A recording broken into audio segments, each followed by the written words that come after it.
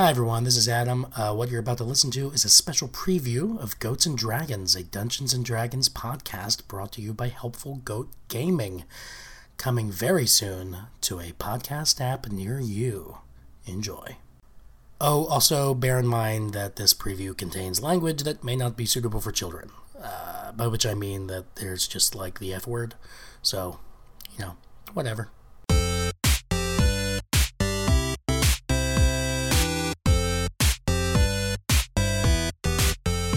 I lean down, lean down and just hi, what's your, what are your names?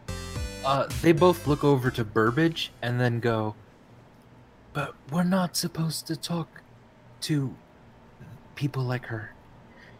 I'm gonna kind of kneel down on one knee, kind of bring them both in to talk to me, and I'm gonna say, hey kids, let me fill you in on something, alright?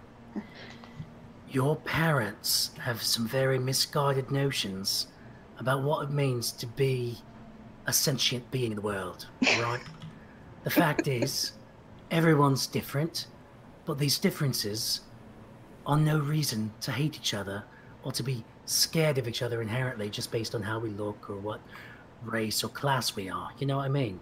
So my friend Takara here, I know she's different than us, different than your parents, but when your parents say things like, oh, tieflings, yuck, they're kind of being assholes, you know? The fact is, we're all just born into this strange, fantastical land full of magic and wonder, and we live for a while, and then we die.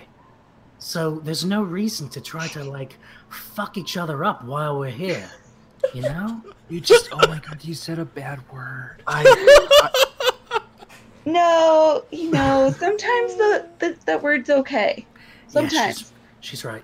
Grown-ups can use that word. Yeah. But don't let that get in the way of my larger point, which is that, people are just people. People is more important than anything, even grammar. Well said. And I pat Burbage.